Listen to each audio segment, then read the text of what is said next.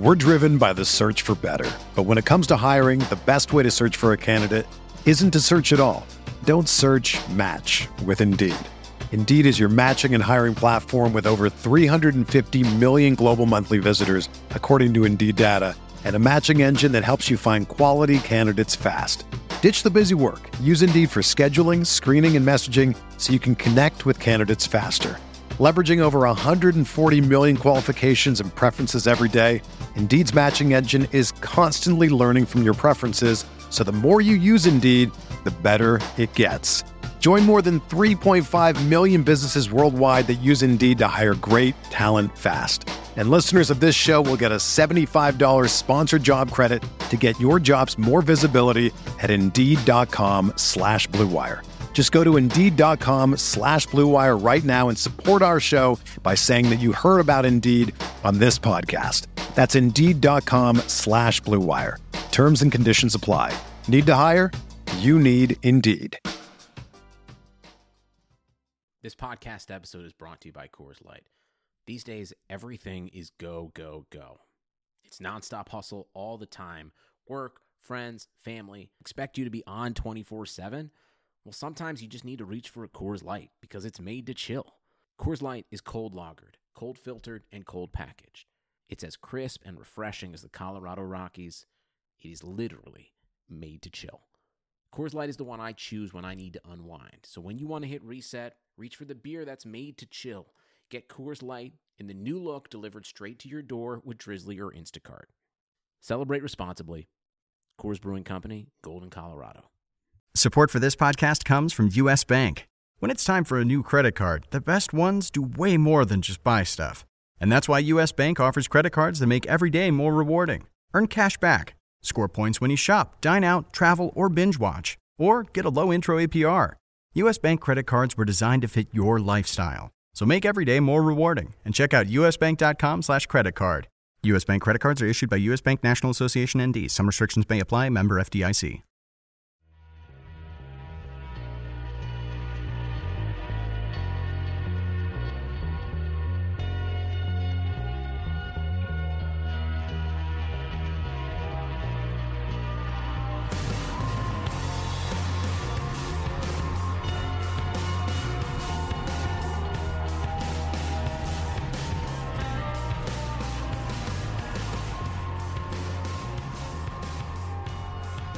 Welcome to the RotoWire Fantasy Football Podcast. Derek Van Riper here with Tim Heaney, back in the saddle after a one-week workcation. It was a work trip last Friday that kept me away. First pitch, Arizona. Already getting ready for the 2017 baseball season, which, you know, a portion of the people listening to this podcast are excited about. Most of you are just here for football and football only, and I can completely understand that. But, Tim, I got to ask, how's it going today? What's going on? You were gone last week, too, with some like re-networking stuff that was going on.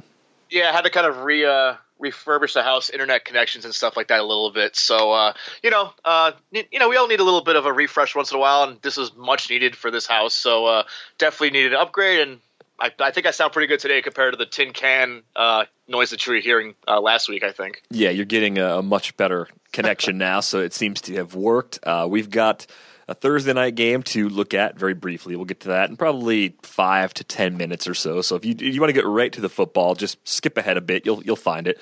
We got some injury information, quite a bit of injury information, actually. It's week 10 after all, so the entire league seems to be hurt. We're going to take a look at the Washington backfield, and we'll take a look at some players we like on DraftKings for this week as well. So tons of ground to cover with our Friday episode for week 10.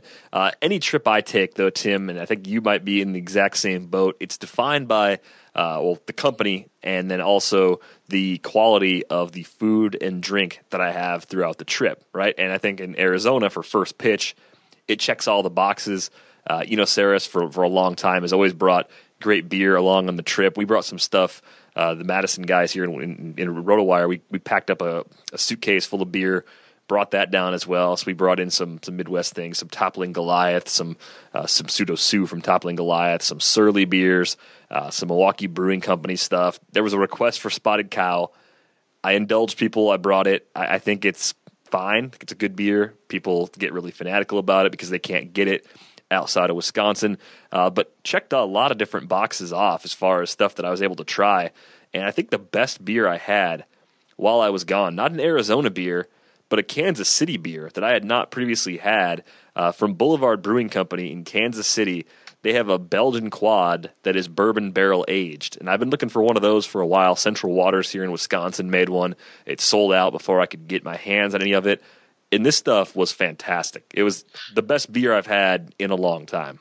Yeah, I've had some good stuff from Boulevard Brewery for sure. Eno is always really on point with that stuff. He even has a blog called Beer Graphs as opposed to Rotographs and Fangraphs. So he's kind of moderately serious about that topic, I think. He does a pretty good job. I did miss being out there this year. I usually try to sneak at least a couple bombers into my checked baggage a little bit, whatever doesn't weigh it down. But story about Eno, he always has like 50-pound limit, surcharges on his bags, or he always tries to kind of circumvent that by bringing like 3 bags or anything. Did you? I think we talked about this. You didn't end up bringing multiple bags, or how'd you work with that? 1 bag, and the answer was to pay to check it on a different airline that James Anderson was flying. So he took the bag, paid the $40 or $50 to check it, because Southwest, for those who fly beer places, has a limit of 5 liters of alcohol. So it doesn't matter if it's bottle of whiskey, whatever it is. 5 liters isn't that much if you're packing several cans or bottles of beer. So keep that in mind. I mean, it's free to check 2 bags on Southwest, so you can get. I don't know if you can go 5 liters per bag. That might be stretching it, but it's at least something to be mindful of if you're going to go down that road. But always good to try different stuff from different parts of the country. And I don't know how he does it. I don't know how he always has so much beer readily available for those trips. Kudos to him for constantly digging around and finding good stuff. But the other good stuff I tried, one from Arizona, is from Mother Road in, I think it's Flagstaff. Yes. That's a good brewer. I had a black IPA last year that was good. Their regular IPA, it's an American IPA, Tower Station, is really good. So I would recommend that if you get a chance to go. You go to anywhere in Arizona and you see Mother Road stuff on draft. I haven't had one that's disappointed me yet, so definitely keep an eye out for that. The other one I had, Cigar City Maduro. I can't remember if I've had it before. That was really good. That was like a 3 a.m. beer one night. It was I was kind of in a poker coma of sorts, just watching the last few hands go down and just having a Maduro and just kind of dwelling on life. It was quite the experience. Maduro's a great night closing beer. It's not like heavy that it definitely puts you to sleep, but it's definitely like a good reflection of the day's activities to have that. It's a very, very nice brown. I'm a big fan of them in Cigar City, whatever they do. I mean, there's obviously so much Cigar City because we have a lot of Florida people that usually go to those things, so it's never in short supply, which is always nice. Yeah, a couple other good ones I had. Eno brought some stuff from Fieldwork in Berkeley, California. Overripe was the IPA that he brought. That was, I thought, really good as well. I would highly recommend that if you can get your hands on it. And then there was one from the East Coast. I think it was from Boston. Santilli was brought in. From Everett, Massachusetts. Night Shift Brewing. It's, I believe, their IPA. That was also a very good IPA. Had some Night Shift before. I don't think I've ever had that one, but Night Shift it's a pretty good one. It's definitely up and coming. Yeah. So, what did you have this weekend? Anything good make its way into your fridge? Well, I introduced the girlfriend. It's a big step in any relationship to bring him to one of your favorite beer bars. That's a big deal. So I think she earned going to a Belgian beer cafe on Madison Avenue, New York City. I'm a big Belgian guy, as we've talked about in the show, and obviously you'd be interested. It's just, so many good Belgian quads and stuff like that. I had one of my favorites. It's a Goldendrak. I believe it's a dark tripel. It's literally means golden dragon in Dutch. Very cool glasses with a dragon on there. It's pretty sweet logo. And Rochefort 10, actually one of my favorite beers of all time. I believe that's a quad. Let me double check. It's a quad style beer. Beer Advocate rate beer usually pretty high, and it's usually 4.5 out of 5 or higher, or somewhere around the 90s and that sort of thing. So beer I've always had in Boston. I used to love getting that near Boston University, and one that I can't pass up wherever I go. It's pretty expensive for like a 12 ounce-ish bottle. It's like $10 or $12, but the quads are usually that good, and it's worth every drop because it can get you a nice little buzz going for a couple of hours at least. Yeah, I highly recommend all the Belgian quads I come across. They tend to be outstanding. So not a surprise at all there. I've had the Roquefort before. Like that one is one I seek out, even though I've had it. I will make a point to go get it every once in a while if it's been a couple months since I've had a bottle. A couple other like honorable mentions, stuff that I had that I don't know if I would necessarily recommend it, but I didn't hate it. The Hop Freak Double IPA from Milwaukee Brewing Company. I think they brew it with some tea. It's got a very almost like a malty sweet flavor, even though it's a double IPA. So it's a really unusual double IPA, something to consider at least if you like something different. Moon Juice from Santan, that is an Arizona beer. It's an IPA as well. I thought it tasted like Squirt, like the soda. Like I didn't think it had that much of an alcohol flavor at all. Didn't have like that bitterness really either. Thought that was pretty good. And then I had Barclay's Peanut Butter Cup Porter from Uncle Bear's Brewery in Phoenix, and that was pretty good too. Actually, it was very peanut buttery as you'd expect from the name. But let's just say it wasn't subtle peanut butter flavor. It was very very direct. Yeah, my favorite peanut butter flavored beer. It's peanut butter and chocolate. It's you ever have Duke Claw? I believe it's Pennsylvania out here. It's called Sweet Baby Jesus. Pretty good name to describe the reaction when you first take a sip of it. It's really, really like a peanut butter cup. So I'm with you on that trend. I've not had the Duclaw yet, so I'll have to keep that on the list for possible tries as the time comes. What I've got right now, speaking of beers with Jesus in the name, Evil Twin, Even More Jesus. I've got some of that sitting in my pantry right now, so looking forward to getting some of that going. Evil Twin's solid. I'll vouch for that. So yeah. that'll be a nice treat at some point either this weekend. Brooklyn. That's Brooklyn next. Too. Is the Biscotti one any good? The double Imperial? I haven't had that one. I just know, Evil Twin. I've had a couple of good ones. It's in Brooklyn. I've been there a little bit, so definitely a good one to go with. It pulls like almost a 4.2 on Untappd, so it must be all right. So all right, there you go. There's your beer recap, your beer forecaster for the upcoming weekend. If you need to fill up the fridge in week 10, a whole assortment of different things depending on where you might live in the country. Should have plenty of options available. Let's get on to the Thursday night game. Color Rush continues. The Ravens taking down the Browns 28-7. We saw two Browns quarterbacks play in this one. Yay, and really nothing at all on the Cleveland side of the ball to get excited about. Like, absolutely nothing at all. With the touchdown being scored by Seth DeValve didn't really do much for me. That did not help, no. Obviously, the quarterback carousel continues. When even the ground game's not doing much, with Isaiah Crowell being somewhat of a fantasy asset most of the year, that's a really bad sign. You figure the Ravens defense isn't that good to really squash them, but then you realize it is the Browns, and I'm still very surprised. Well, I guess they did this purposely. They didn't go with the color brown for the color rush. That would have been too on point, I guess. That would have been a lot of brown. They were the road team, so I guess that was a factor. But yeah, a home game for Cleveland on a Thursday night. We may not be that far away. Maybe next year we'll get a chance to see the all-brown color rush. 0-10 now are the Browns. Bye week still coming up. I want to say week 13. They're with the Titans as far as having that late bye week. But the Ravens now at 5-4. They're in the mix for a playoff spot. I was surprised to see Terrence West only average 3.1 yards per carry.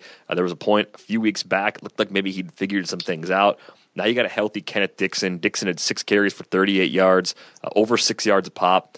Also caught 5 passes for 42 yards on 7 targets. Seemingly good enough in pass protection to get on the field a lot. This backfield to me still seems like it has a high probability of changing between now and the fantasy playoffs. And if you're out there in a league like a 10-teamer where Kenneth Dixon's out there, I think Dixon is a must-add right now wherever you can. And I think he's actually the type of running back you might want to trade for right now if the team that has him has a viable option sitting in front of him. Yeah, I fully agree. I mean, Terrence West got 21 carries in this game, but that was mostly just because, the second half got out of hand and they just kind of let him kind of roll away with it because nothing was to be gained from giving it to really anybody else. And yeah, Dixon's obviously the more exciting option here. The system seems to be failing West, the offensive line, obviously not the best going in football, but one that you can get a good competent back to get some better yards on the inside with. And I think Dixon will get there eventually. 6 carries, 38 yards. That's a pretty good average, obviously, and obviously the better playmaker in the passing game, as you said. So, yeah, Dixon's the one I would back up going forward. West has kind of lost his chance, I think, right now.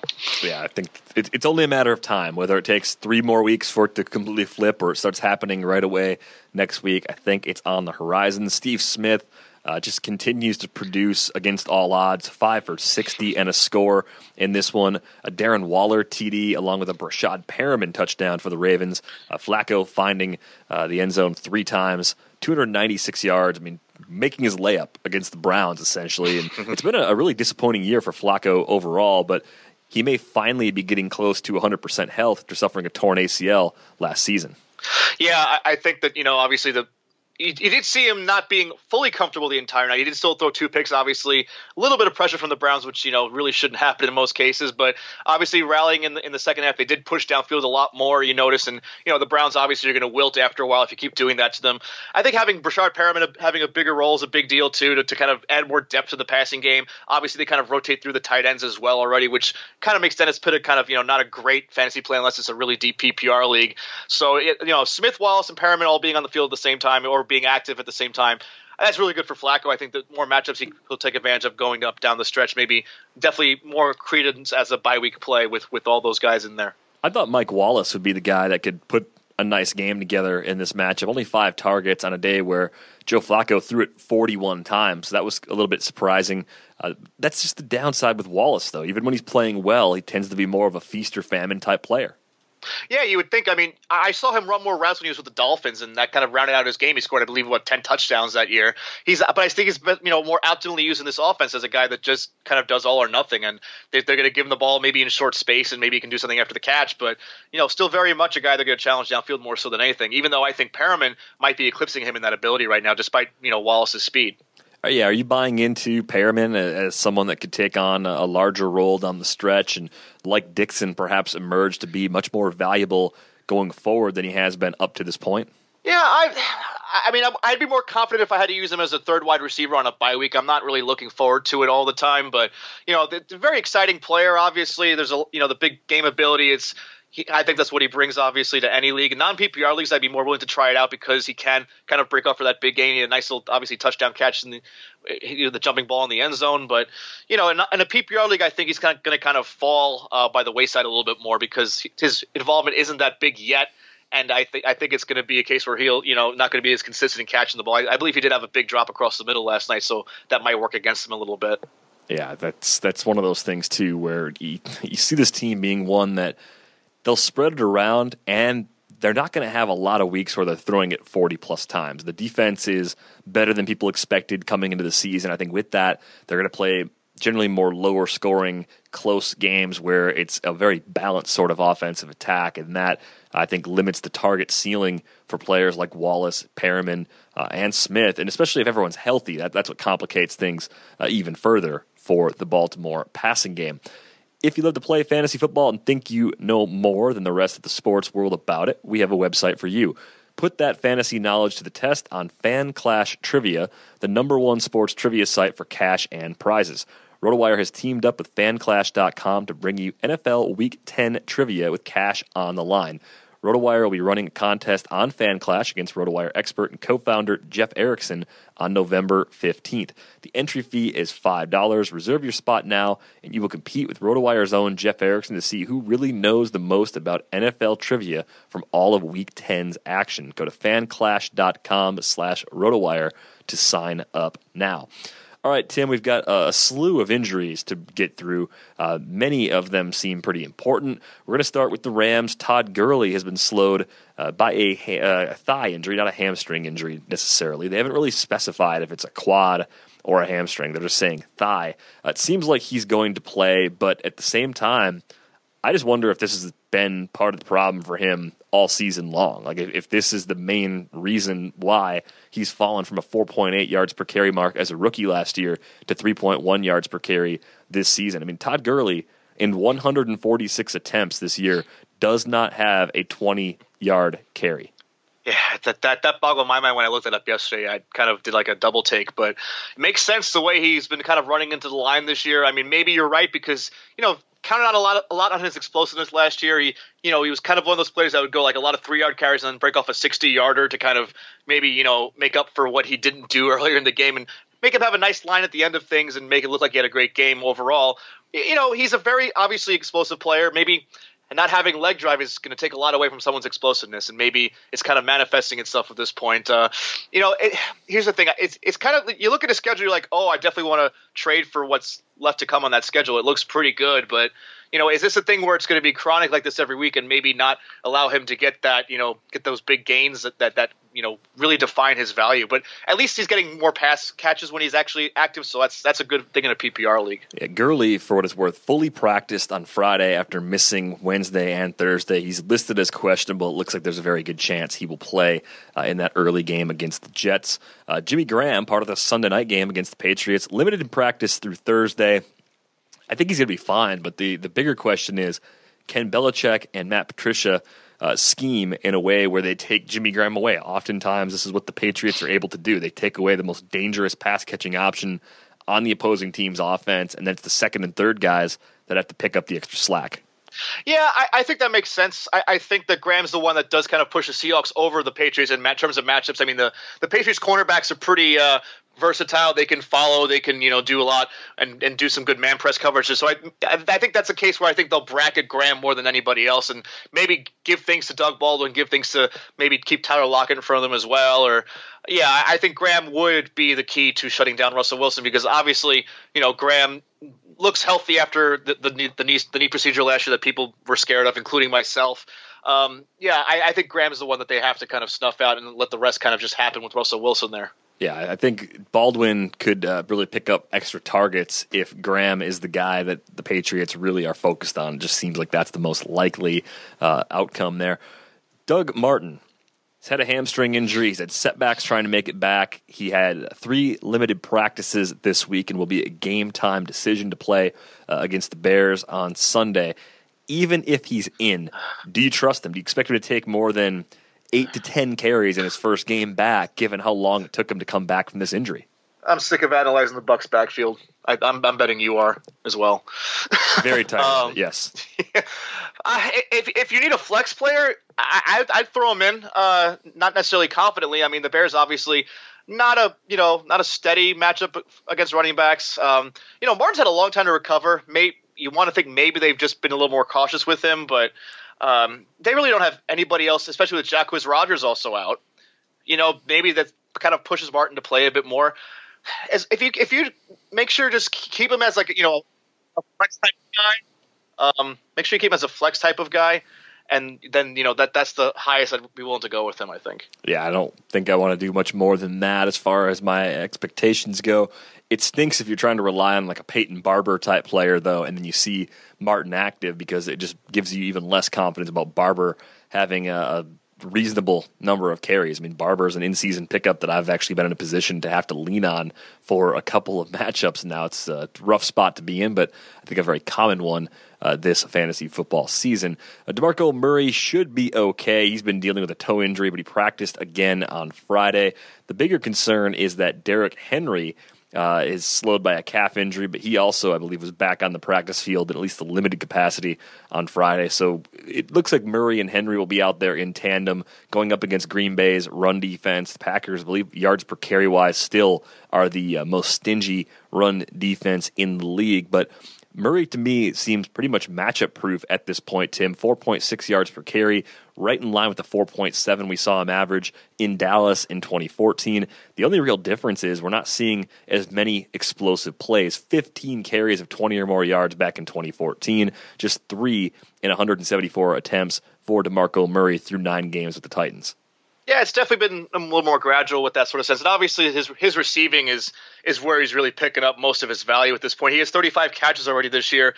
He had 57 in all of 2014. So I think he's, obviously on pace to, get upwards of, more than that. And that's where his values really come from. Obviously the Titans do run a good, they have a good ground attack with Marcus Mariota there. And the offensive line has improved a bit this year, but obviously it's definitely more of a, get him some work through the air to try to move the ball like he would, in a running play sort of thing. So just the touches is where Murray's real value lies. And there's few running backs that match that every week. Yeah, Travis Benjamin slowed by a knee injury. He's listed as doubtful. I don't think he's playing at all. They get the bye coming up in Week 11. On top of that, Benjamin played 7 snaps. He had 1 catch for 5 yards against Tennessee in Week 9. So for me, it seems like there's maybe a 1% chance that he's actually active and then having a meaningful role for the Chargers against the Dolphins this week. Yeah, I think they'd be comfortable just to kind of let it go at this point. Maybe if Tyrell Williams does play, that'll be enough for them. They've been having to deal with spare parts and people being promoted through injury all year. I think they would be comfortable doing that before the bye just so they don't risk him as well. I mean, Dontrell Inman looks like a really, really, really good fantasy play this week, even if Benjamin were to play, which is obviously not looking good. Yeah, Inman's sneaky both in even half-point and full-point PPR season-long leagues, but also in DFS as well. Price will be very low on Inman across the board this week. Jarvis Landry has been slowed by a shoulder injury. He didn't practice on Thursday. I have not seen a report from the Dolphins just yet on Landry. I think he was limited today, according to Chris Perkins, covers the Dolphins beat. I think he's going to play. I mean, I just don't know how much I trust them currently anyway. Looking at the way he's been used these last few games, 5 for 78 on 8 targets against Buffalo, 3 for 33 on 6 targets, and what should have been a good spot against the Jets. I mean, I don't really know what to make of Jarvis Landry right now. No, I mean, Miami going back to, run, then pass off the run. Obviously, Jay Ajayi's been a monster. Those runs that he can now make that they really had trouble making last year, those are all Jarvis Landry catch opportunities to get good PPR points, and now they don't need him for that sort of thing anymore, it seems like. And obviously, Kenny Stills is still kind of hanging around as a guy that they use, and Devontae Parker is more of an all-or-nothing type of guy. And, Damian Williams actually is not a bad running back in the system either in that passing game. So, and obviously, Ryan Tannehill's flaws really, limit the ceiling of at least season long for all the wide receiver guys. So, yeah, the Miami offense is Ajayi, and kind of good luck everywhere else right now. It's weird that Devontae Parker, I'm glad you mentioned his name. I mean, go back to week 2, week 3, 8 for 106 against the Patriots on 13 targets in week 2, 3 for 51 on a TD on 6 targets against the Browns in week 3. If you had him in those first 2 weeks that he played, you're thinking, oh, this is great. Devontae Parker is going to be the player I expected. Since week 4 against Cincinnati, his target volume by week, 3, 3, 7, 4, 4. Catches follow the same pattern, 2, 2, 5, 3, and 2. He's had more than 28 receiving yards once in his last 5 games. No touchdowns during that span. I know part of that's just the overall struggles of Ryan Tannehill this season, but Devontae Parker has been one of the bigger early round busts at the wide receiver position this season. Yeah, I mean, I liked him. The price, I think, was banking a little bit too much on a breakthrough immediately. Obviously, you figured this guy in his second year, with the way he finished last season, that he would have made steps forward, but I think that he's probably having a little bit of trouble with press coverage and maybe getting thrown off his routes a bit easier. And yeah, I think it probably has to round out his game a little more at this point in his career to really be a weekly fantasy factor. Obviously a great dynasty guy. I traded for him in a dynasty league. I traded Carson Wentz for him actually, and I think I still made out pretty well just for the long-term impact of that. But definitely a guy to wait out again. Maybe you wait for the second half this year. He faces the Jets and the Bills in weeks 15 and 16. Maybe those are the weeks he really kind of shines again. But yeah, definitely a guy you stash for now, but you really don't want to have to play him. Spencer Ware coming back from a concussion, so that pushes Charcandrick West back into a reserve role. What's your expectation for Spencer Ware going up against the Carolina defense? Carolina hasn't been, the defensive stalwart that many have given them the reputation to be, but the run game this year, the run defense this year has been kind of erratic depending on what type of attack they face. I think the Chiefs, especially getting Alex Smith back, are going to be good enough and balanced enough to really kind of get back into that mold of actually being a decent threat on the ground. And obviously, Ware, when he's active, he's been kind of hogging the touches anyway. Even with all the Jamal Charles injury absences he's had, he's kind of stepped up immediately. I think they'll be happy to see him in there, especially the way the Chiefs' running game really kind of didn't do as much last week. Yeah, that's the weird thing. I expected the Chiefs to not necessarily go without missing a beat in the absence of Ware. I just thought we'd see Charcandrick West pile up similar volume, and it just didn't really happen. Let's move on to Jeremy Maclin, who has been ruled out with a groin injury. I know Travis Kelce will pick up some extra targets, but who else benefits in the absence of Maclin, who's been actually a disappointment for me as what I thought would be a very safe wide receiver 3 in the Stopa Law Firm auction. I was really happy coming out of that auction with Maclin, I think at $15 as a number 3, and it's been more bad than good so far. Yeah, I mean, I think Chris Conley and Albert Wilson obviously are probably going to be the starters on the outside wide receiver spots against the really shaky Carolina defense. But I would love to see Tyreek Hill get so many more targets. That guy's just so exciting to watch. I would love it if he were the one to really get more confidence to break a play loose this week. That guy's a little bit of a sleeper in my mind this week. Let's move on to Deshaun Jackson. He is out with a shoulder injury. I've seen rotator cuff mentioned as one possible problem for him. I don't really know what I'd expect from Deshaun Jackson if he gets back in the coming weeks. No, I mean, it's obviously more of a feast of famine player this year because he's just not a guy that Kirk Cousins really targets that affectionately. Obviously, it's Jordan Reed in the passing game, and then kind of everyone else picks up the scraps. Although Jamison Crowder had some nice flashes recently, I think that's a guy that will benefit more from Djax being out. I mean, Pierre Garçon is obviously just kind of a guy that is going to get like 7 or 8 targets, catch 5 of them, not really do much with what he does catch. Crowder's a guy that they can really send downfield a bit more effectively, even though, people might have the impact that he is just a 10-yard per catch guy, but I've seen him break off a few plays after the catch at least that he can really be dangerous if given more opportunities. Bad news if you're trying to stream the Rams defense. So Ryan Fitzpatrick has a knee injury. He has a game-time decision, so potentially bad news. I mean, that's usually a good target if you're looking for a DFS defense to throw out there, a season-long defense to stream. We'll see if Fitzpatrick gets the green light. If he doesn't, I think it's still a pretty appealing defense to use, the Rams in this case, because the Jets' quarterback situation is bad. There's no strength in numbers on the depth chart for the Jets. Oh, absolutely, and their offensive line is not really good in pass protection either, and I think that's contributed to a lot of Fitzpatrick's struggles this season. So, you're getting a crazy matchup of guys like Aaron Donald and Robert Quinn going up against those really, really bad tackles on the Jets line. I'm all for that Rams defense any day with that. Tevin Coleman's got a hamstring injury. He remains out for the Falcons. We should see a lot more Devontae Freeman again this week, and that could actually be a great source of value based on where he's priced at on DraftKings and on FanDuel for that matter. So I think the appeal of Freeman with Tevin Coleman out of the picture, it just goes up. I mean, it's top 5, top 7 running back status, I think, for Devontae Freeman in Coleman's absence. Yeah, definitely workload-wise. I mean, I think some people might argue that the Eagles have a bit of a quicker defense, so that might not be great for Freeman as they'll be able to keep up with him, maybe snuff him out on the edges a bit more. But I'm with you. I think Freeman is priced definitely not as advantageously as he should. He's still underpriced a bit because they haven't really caught up to the fact that Coleman being out has really at least helped his workload. So I don't think Tyron Ward's going to steal that much this time around. Yeah, I'll go Freeman at the price that he's at. Ladarius Green, if you remember him, has an ankle injury still, but he's trending towards a return in the near future. If you're scuffling at tight end, Tim, is Ladarius Green the type of player you'd pick up, stash away, not necessarily start even if he's active this week, but put him on the bench with the hope that he could be a solution if you don't currently have a top 8 tight end on your roster?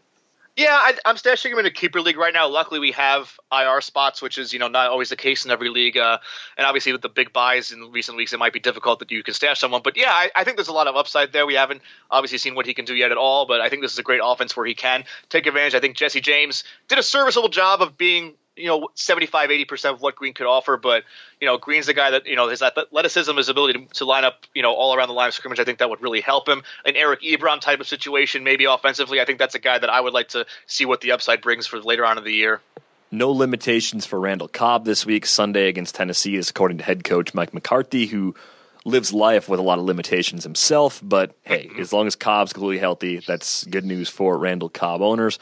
2 defensive players that are out this week, Aqib Talib and Desmond Trufant, could significantly change the way you look at those matchups from an individual standpoint. We'll start with Talib as the Broncos go on the road to face the Saints. Saints were favored in that game. Over-under is actually pretty high. Without Talib, do you actually have the confidence to start Brandon Cooks this week? Well, yeah, I think so. Obviously, knocking the depth chart like that is always a good sign. And obviously, Cooks doesn't always line up on the outside of the slot. He kind of moves around a bit. If he gets on Bradley Roby, the weak link of that secondary, I think that Cooks can bring off a big play. Obviously, Michael Thomas and Willie Snead kind of move around a bit too. But I think Thomas is the most stationary on the outside, if I'm not mistaken. So he might actually have a little bit of trouble against those corners. Yeah, he might see a little bit of Chris Harris, and I think that's what makes Willie Snead sort of appealing to me too. We'll talk about him, I think, when we're talking about some players we like on DraftKings. As far as Desmond Trufant goes, I mean, that is probably going to lead to a pretty nice upgrade. Atlanta this week taking on the Eagles. It bodes well for Jordan Matthews. Yeah, I think so. I mean, I already like Matthews against the secondary that was struggling even without Trufant. and with Trufant in the lineup. So, Nelson Aguilar and Dorial Green-Beckham kind of cancel each other out when it comes to snaps. So I think Matthews obviously matching up in the slot, I think will be a pretty good revelation this week. He'll finally get 100 yards, I think, for the first time since week 1. It's pretty crazy. I think he's due for a big week. Got a question on Twitter from Ricky Wallace. Says he ended up trading Jay Ajayi, Rashard Matthews, and Rob Kelly for A.J. Green, Lamar Miller, and Phillip Rivers. He said, what do you think? It's like, how's that even possible? I want to play in that league. That's awesome. I'm amazed that it was able to happen. Ajayi is a nice player, no question at all. But if you're drafting today, A.J. Green and Ajayi would be at the worst similar in price, but most likely A.J. Green even goes half a round ahead of Ajayi, maybe even 10, 12 picks. Rashard Matthews, just a guy. Kelly, yeah, he's a starter for now, but he's not locked in. I know Lamar Miller's been banged up. He's got the shoulder injury, but I mean, Lamar Miller over Matthews and Kelly all day, and then to get Rivers in there too, that's just pure theft. That's beautiful, and obviously a lot of recency bias going along with that. Obviously, Ajayi, like you said, deserving praise, but Robert Kelly being named the starter today in a backfield that's probably going to still rotate a lot. Starter doesn't necessarily mean I'm getting 15 to 20 touches this game. Starter just means you're going to be out there to start the game, and who knows what happens after that based on situation. I love that people kind of assume that starter always means, he'll get the most touches. That's not always the case. No, definitely isn't. There was a point earlier this year when Jay Ajayi was the starter, and it didn't matter in the Miami backfield. I think you remember, I want to say week 3, week 4, he started. It was 4 different guys carrying the ball. Like what was Adam Gase doing? What was that entire coaching staff doing at that time? Which, if you're a Dolphins fan, you got to be like, hey, what's the deal? Why don't we have this guy playing more earlier in the year? I know they had a rift, and that was what caused the Ajayi to stay behind in week 1 when the Dolphins went to Seattle. But come on, like what are you thinking as a coaching staff?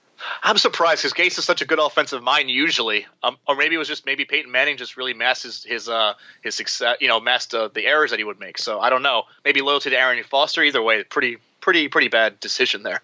But yeah, we kind of mentioned Rob Kelly in passing. I mean, he's the starter as it is right now. Matt Jones not on the injury report this week.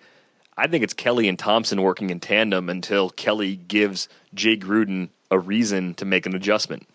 I think so. Jones has had so many chances. He's kind of, another one that's kind of just wasted his chance like Terrence West did, even though, both these guys have had good games this year. And maybe it's just kind of, it's good that I think Kelly, I don't want to say he's a much better back, but I think he does hit the interior a lot better than Jones does. He has a little bit better first read instinct in my eyes so far. Thompson is the more intriguing, I think, overall, especially in PPR, because that guy can, make pretty good plays in space, and with Deshaun Jackson hurt, that passing game is going to need a little bit more stability, and Thompson's a guy that I think does a little bit more for me in PPR, even though I don't mind Kelly. I just think he's more of a weekly flex guy. Actually, both of them are flex, but Thompson has a game flow in his favor that he could be a second running back in PPR. Quick public service announcement: if you would like to tweet at us, I'm at Derek Van Riper. He's at Tim_Heaney. You can send us your beer recommendations and reviews. You can send us questions. We'll try to pick those apart as we move through the final half of the fantasy football season. I got a tweet from Derek, not from myself. It says, "You don't tweet yourself?" I don't. I sometimes do. I just don't tweet myself with questions that are meant for me. If that, I'll retweet myself with a question, trying to put more content together to frame a question. But no, I don't have conversations directly with myself through Twitter. Not yet. At some point, I'm sure it'll come to that. Rest of the season, would you rather have the Denver defense or the Seattle defense?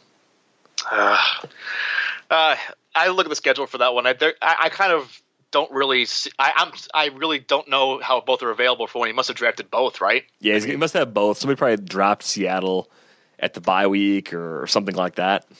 I don't know, man. Let me look at the schedule for a second. You can give an opinion if you want. Yeah, I'm inclined to just say Denver. I think Denver's defense remains elite. Seattle's is just one notch below that. I mean, Cam Chancellor coming back. Didn't mention him during the injury segment.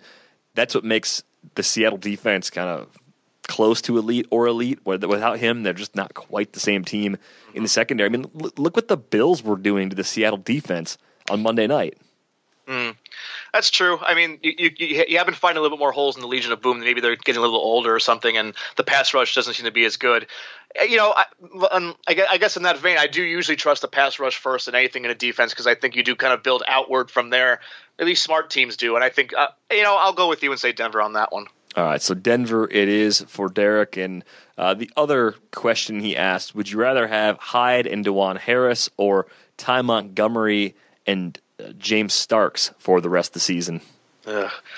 Well, I mean, what's Eddie Lacy's prognosis? Is he eligible to come back before the regular season's done? He's got a couple more weeks left, right? Is, but it doesn't seem overwhelmingly likely.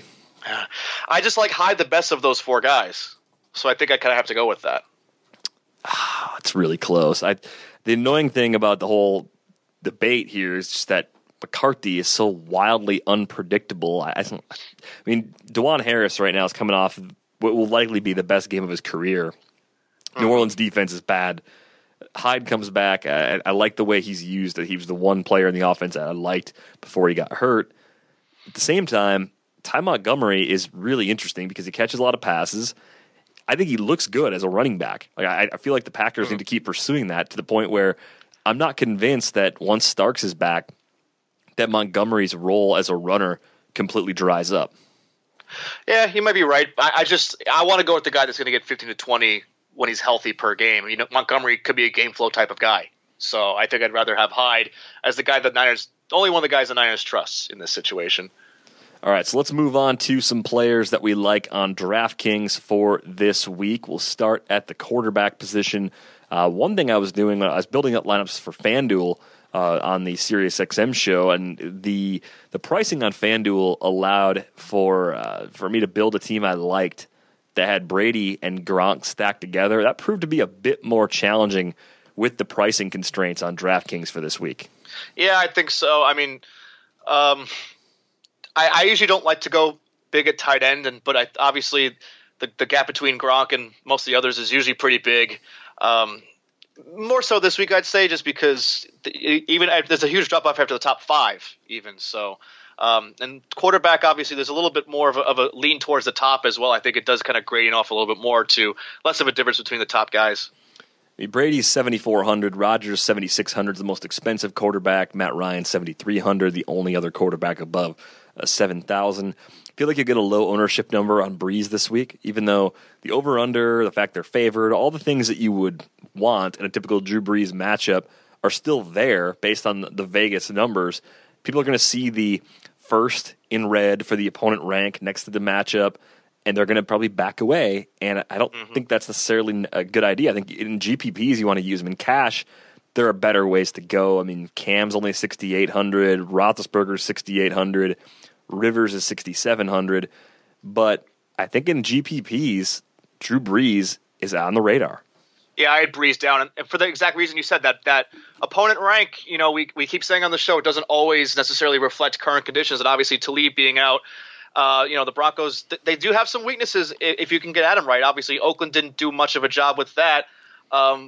But, as you said, home games for Drew Brees, it's really hard to bet against them, even with a defense like that. I think they have so many options where you can adjust to that pass rush that I don't think Brees is going to be really affected that much. Now, finding a pairing with him in a GPP, that might be where you kind of have to do a little more digging with that. Maybe that's where we had to look at what we talked about before with Snead, Cooks, and Thomas.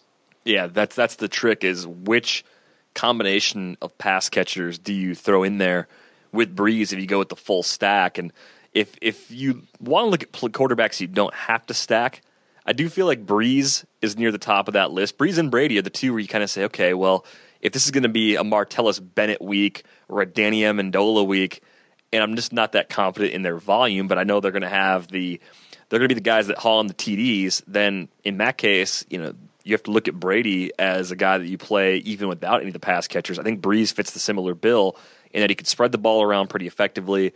Fleener could get involved. He could dump it off to one of the running backs. I mean, there's always those extra wrinkles in play for the Saints when they're in the red zone.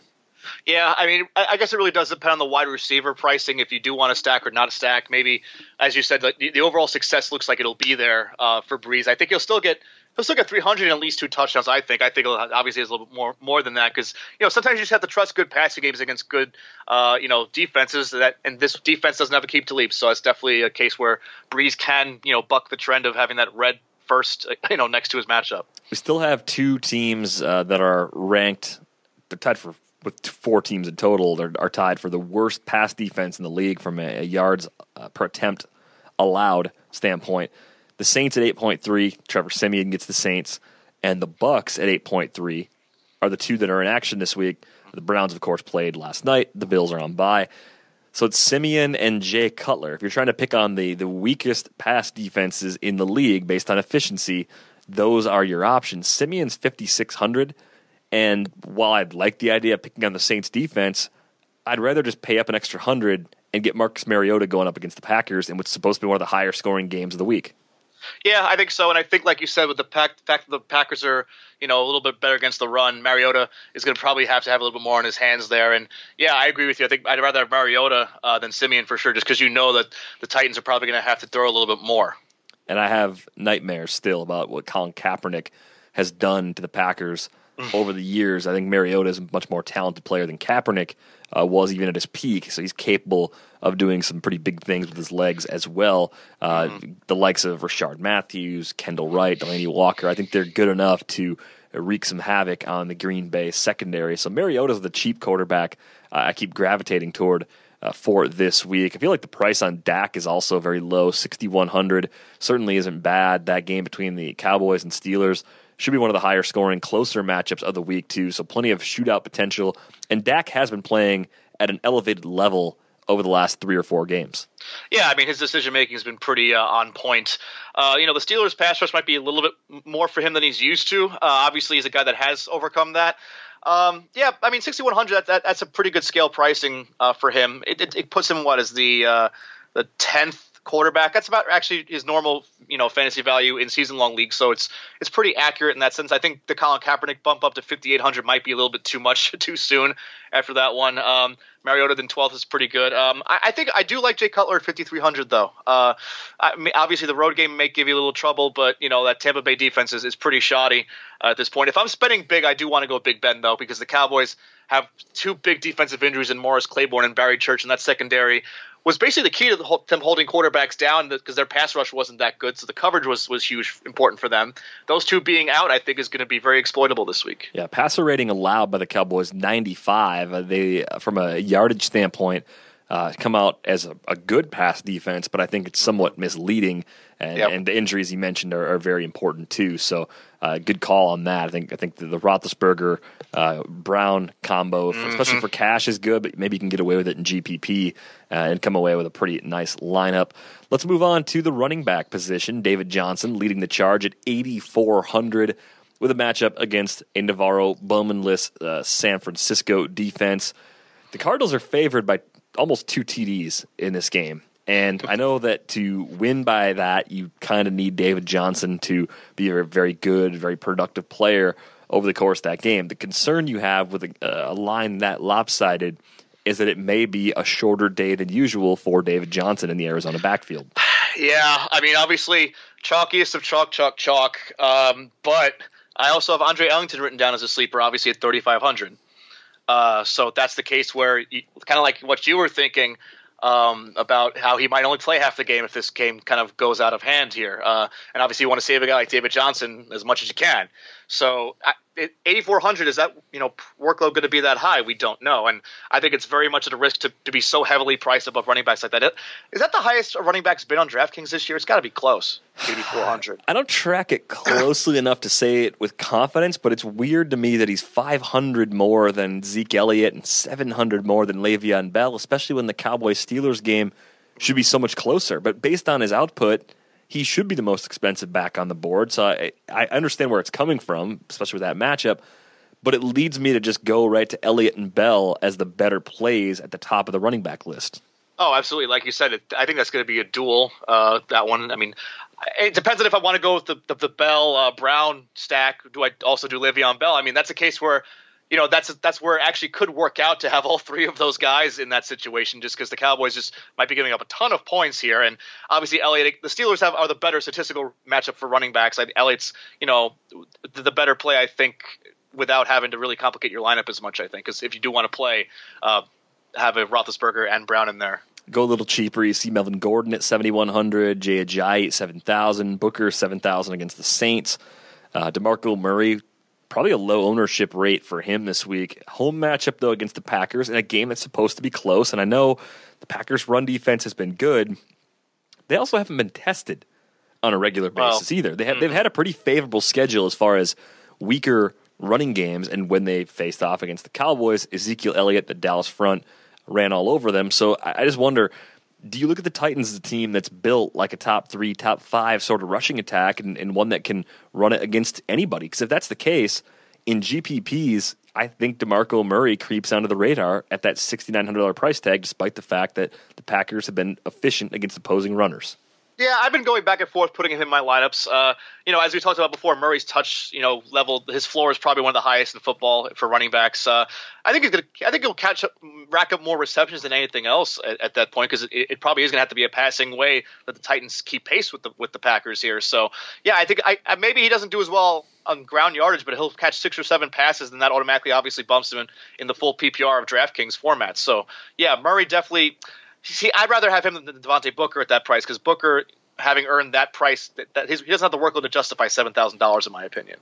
On the other side of the Booker matchup, you go further down the price list, you see Mark Ingram at 5,400, much better than Tim Hightower last week, even though Tim Hightower got more of the work. No indication from the Saints that anything's changing as far as that being a workload split. But in a game that the Saints need to win against a quality team, is Sean Payton really going to sabotage himself by running the plotting Tim Hightower 20-plus times, or does it go back to Ingram, and is it actually a spot where Ingram is not only a good play value-wise at 5,400, but he's also going to be very low-owned because people fear Denver? Well, Ingram's obviously the better two-way back of the two, and I'm surprised that Hightower hasn't gotten more in the passing game. At least last week he didn't. He had like 20-something carries. Obviously, he got more workload because the game was out of hand. Ingram's a guy, like you said, you do want in there when the game's actually on the line. I think that he kind of did enough last week to kind of get back in there. Sometimes temporary benches like that are just not going to last that long, and you want your best players in against those types of defenses. And I think Ingram's the guy that you would want in there. He's obviously proven himself as a receiver last year, did a really big job there. So yeah, I would rather have Ingram than Hightower based on their price points. Yeah, I would too, and I just don't think Ingram's good. Maybe. So I don't think Hightower's good. I just think Ingram has to take over that backfield again, even though it's been so bizarre to this point that Peyton has come out and made those statements about Ingram not really failing to protect the ball when he fumbled in that Seattle game, but still punishing him for it anyway. Like, it just doesn't really add up for me. Todd Gurley, priced at 5,300. The Jets are not a bad defense against the run, but there has to be a 3 TD game coming from Todd Gurley at some point, and 5,300 is just a really tempting price. Yeah, and again, full PPR. Thank goodness he's been in the passing game involved. The Jets do give up a lot through the air to running backs. That's a really big deal. That's how they get Gurley in space to counteract that great defensive line the Jets have. But I think even Richardson's not even going to be there in that game, so that's a positive, I think. So yeah, I think Gurley is a good against the grain play, because people look at the Jets and automatically still assume they're a good matchup for running. They're a tough matchup for running backs, and that's not the case anymore. Let's move on to the next part of the running back list. A couple names that stood out to me as I looked a little further down.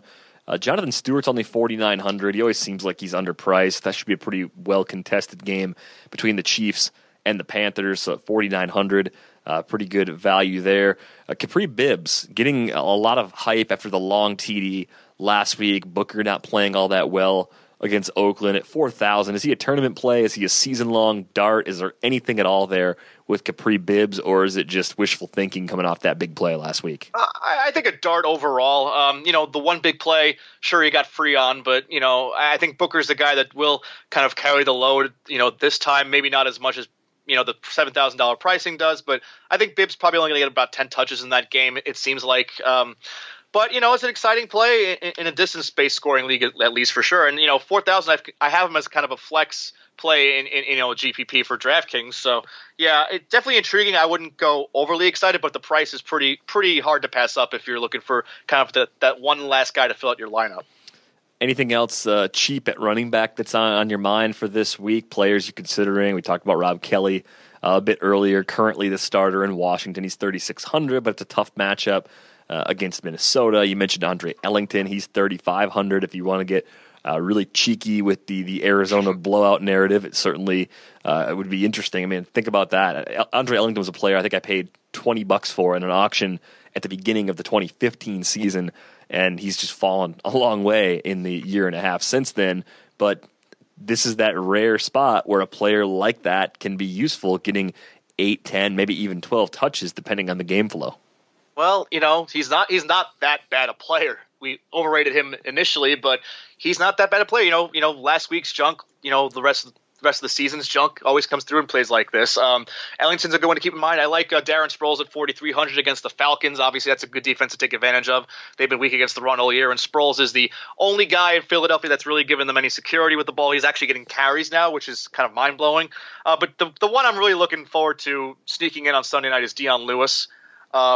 Looks like he's going to be ready to play, $3,000 minimum. It's pretty enticing there to build another lineup around that. The tricky thing with Lewis is just how much James White can do similar things and how much the Patriots really want to force Lewis back into that role. When they were both healthy last year, Lewis was the guy, so you'd assume that as long as he doesn't have any sort of setback between now and Sunday night, we will see Dion Lewis have at least a handful of opportunities to touch the ball, if not more, in that matchup against Seattle. Looking at the wide receiver position, Julio is going to cost you $9,500 this week. Mike Evans is $9,000 going up against the Bears. Antonio Brown's $8,900, and then you got a $1,300 price break between the third receiver in Brown and the fourth most expensive receiver in Larry Fitzgerald. Yeah, I do want to play both Brown and Evans, though. That's a case where maybe you can load up top at wide receiver with some value running backs there. But that's a pretty steep drop. I guess for a reason, just because the way the buys worked out this week, the kind of those guys that would be under them are definitely just kind of faded away there. I look a little bit down further. I see DeAndre Hopkins. That intrigues me a little bit at 7,100 against the Jags. Yeah, stupid idiot Derek likes Hopkins and Robinson as part of a hey, the world's going to burn stack. So you just throw them both out there. They're playing each other. Houston and Jacksonville head-to-head this week, a matchup in America's division, as Nick Whalen likes to call it. And they're both underperforming first-round talents who are no longer carrying the price that you would associate with them. They're still priced up as top 10 wide receivers for this week, but they were top 3, top 4 going back to draft season as far as how people would have been treating them. So if it's going to happen, I mean, why not this week? Oh, absolutely. Sometimes it's funny to stack opponents like that against each other. It's going to be either like a really high scoring game or just the ugliest game you can imagine. I don't think it's going to be anywhere in between those two. I imagine we're going to see a fair amount of Emmanuel Sanders and Demaryius Thomas ownership at 6,800 and 6,700 respectively. Similar price range. Alshon Jeffrey against the Bucks at 6,600. He's the player I think I like the most. If you said Hopkins, Robinson, or Jeffrey, you have to choose one between 6,600 and 7,100.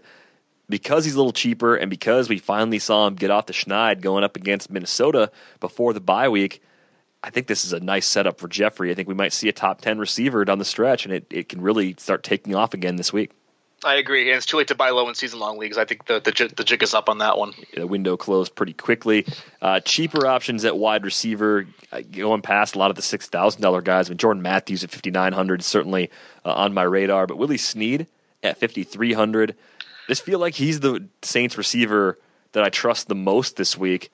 Maybe Cooks is kind of matchup proof because he's smaller and faster, and those receivers don't get pushed around quite as much by physical corners, mostly because the physical corners can't grab them. They just can't. They don't have a chance to. But if there's a middle of the road GPP dart at wide receiver, for me, Willie Snead is that guy. Yeah, I think I would definitely fade Thomas in favor of Snead just because of that Denver secondary that we talked about before. So, yeah, Cooks or Snead, I think it would be between one of those two if I were to pick a Saints receiver, depending on how the rest of my lineup looks. 2 at 4,200 to think about. Rashard Matthews, I believe he scored last week twice against San Diego. And J.J. Nelson, who apparently is the number 2 receiver in Arizona, 4,200 seems like a bargain for both of those receivers. Oh, absolutely. That's just the timing of the prices just kind of, didn't really increase for them. I also like Kenny Britt at 4,900 against the Jets. It's always a good GPP play with Kenny Britt because, always kind of happens to break one. And, I'll close my suggestions with Inman at 3,400 that we talked about before, Dontrell Inman for the Chargers. Yeah, Inman is definitely on the radar at that price. Good flex option if you want to go with a 4th receiver in the flex and have spent up at the other positions. Going to tight end, to fade or play Gronk is a question, I would say, every single week. And I think this is a week where you actually want to play him because you're getting what I would expect to be a lower ownership rate. 6,900. He's 700 more expensive than Jordan Reed. He's 1,000 more expensive than Greg Olsen. If you don't want to pay up for Gronk, for me, the next viable option is actually Kelsey at 5,600. I'm passing over Reed again because Minnesota's defense, even though the team is disappointing me overall, it's more on the offensive side of the ball. Minnesota's defense seems capable of playing those ugly, low-scoring games and really just kind of taking a player like Reed away if they want to. Yeah, obviously, Kirk Cousins games can be like that ugly for sure. I agree with you. I'm not the biggest Reed fan this week at all. I think Kelsey, it is justifiable to play him just because that Carolina secondary has been awful. Obviously, Macklin being out is going to, let him be a little bit more, favored by Alex Smith. But, I think he's able to overcome Carolina double teaming him because that's just not a really good secondary with a lot of technique to them. The cheap tight end that I was excited about this week is Zach Ertz. 3,700 is the price on Ertz. I think he's a viable option. I think if you want to combine like Mariota and Delaney Walker, there's a case to be made for that. Walker at 4,600. He burned me a few weeks ago when I recommended him, but 9 targets, 5 catches, 42 yards, and a TD last week against the Chargers. If he gets 8 to 10 targets against the Packers secondary, I think he can do even better than he did last week against the Chargers. Yeah, I agree with those. I'll offer up Zach Miller against the Bucs at 3,600 as well. Maybe that's a really, really ballsy Cutler, Alshon Jeffrey, Zach Miller stack you can do to really separate yourself from the field. The 3-man Bears stack. Oh, my God. If you have a lot of Belgian quads in you might be able to make that one and feel good about yourself. Yeah, if you go out tonight and have a few quads and come back and make a lineup, that drunken bear stack might be the way to do it. Defensively, is it worth just paying up for one of the top options? For me, the Cardinals at 3,700 against San Francisco, especially with Arizona being at home. I think that could make a lot of sense for this week. Absolutely. Cardinals for sure for me. My punt play is the Jaguars against the Brock Osweiler. Yes, hoping something comes out of that. The Fighting Osweilers. Mm-hmm. 2,300 is the price if you decide to go with the Jags, and they are at home too. When you punt a defense like that, I always like to get a team that's actually playing at home because that extra little bit can make a big difference. So I'm with you. The Millionaire Maker this week, by the way, it's a strange event. It's a $440 entry fee, but $444 actually. Yeah, $444 entry fee. And then it's 12,512 entries. Needless to say, I will not be entering at $444 per entry. What, your RotoWire salary is, you're not just making it rain and just saying, oh yeah, sure, I'll have a couple entries in there. My money's in the pantry in bottle form. That's where it's at. It's not they're not taking the beers in my pantry in exchange for entries. So that's not gonna happen. Tim, before we sign off, we started with beer. We're gonna close with beer. What are you going out to get this weekend?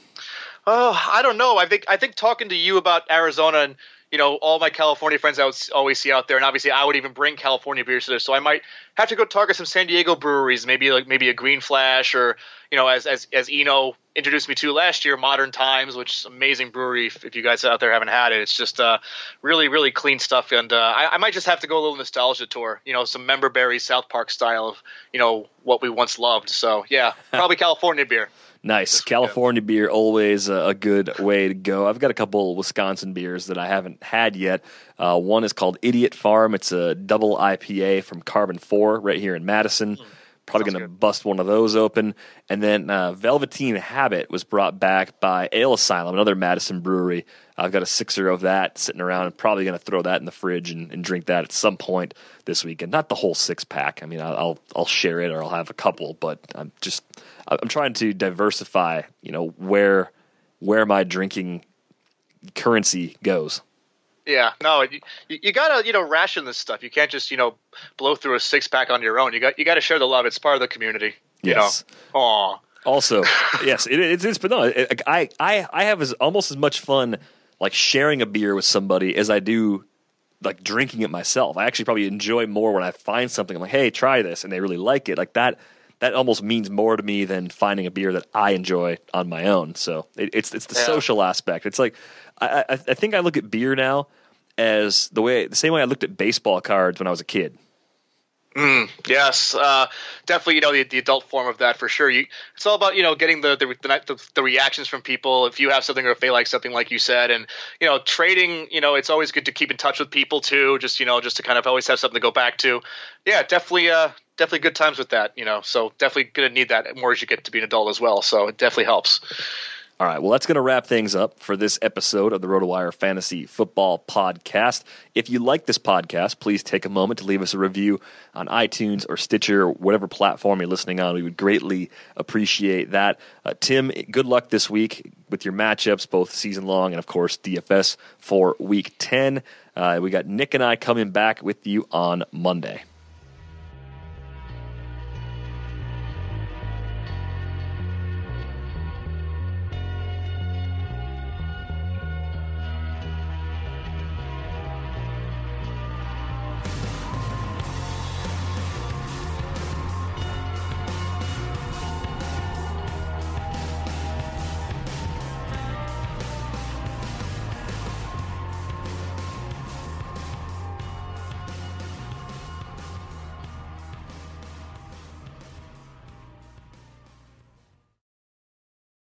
Without the ones like you, who work tirelessly to keep things running, everything would suddenly stop. Hospitals, factories, schools, and power plants, they all depend on you. No matter the weather, emergency, or time of day, you're the ones who get it done. At Grainger, we're here for you with professional-grade industrial supplies. Count on real-time product availability and fast delivery. Call, click Grainger.com, or just stop by. Grainger, for the ones who get it done.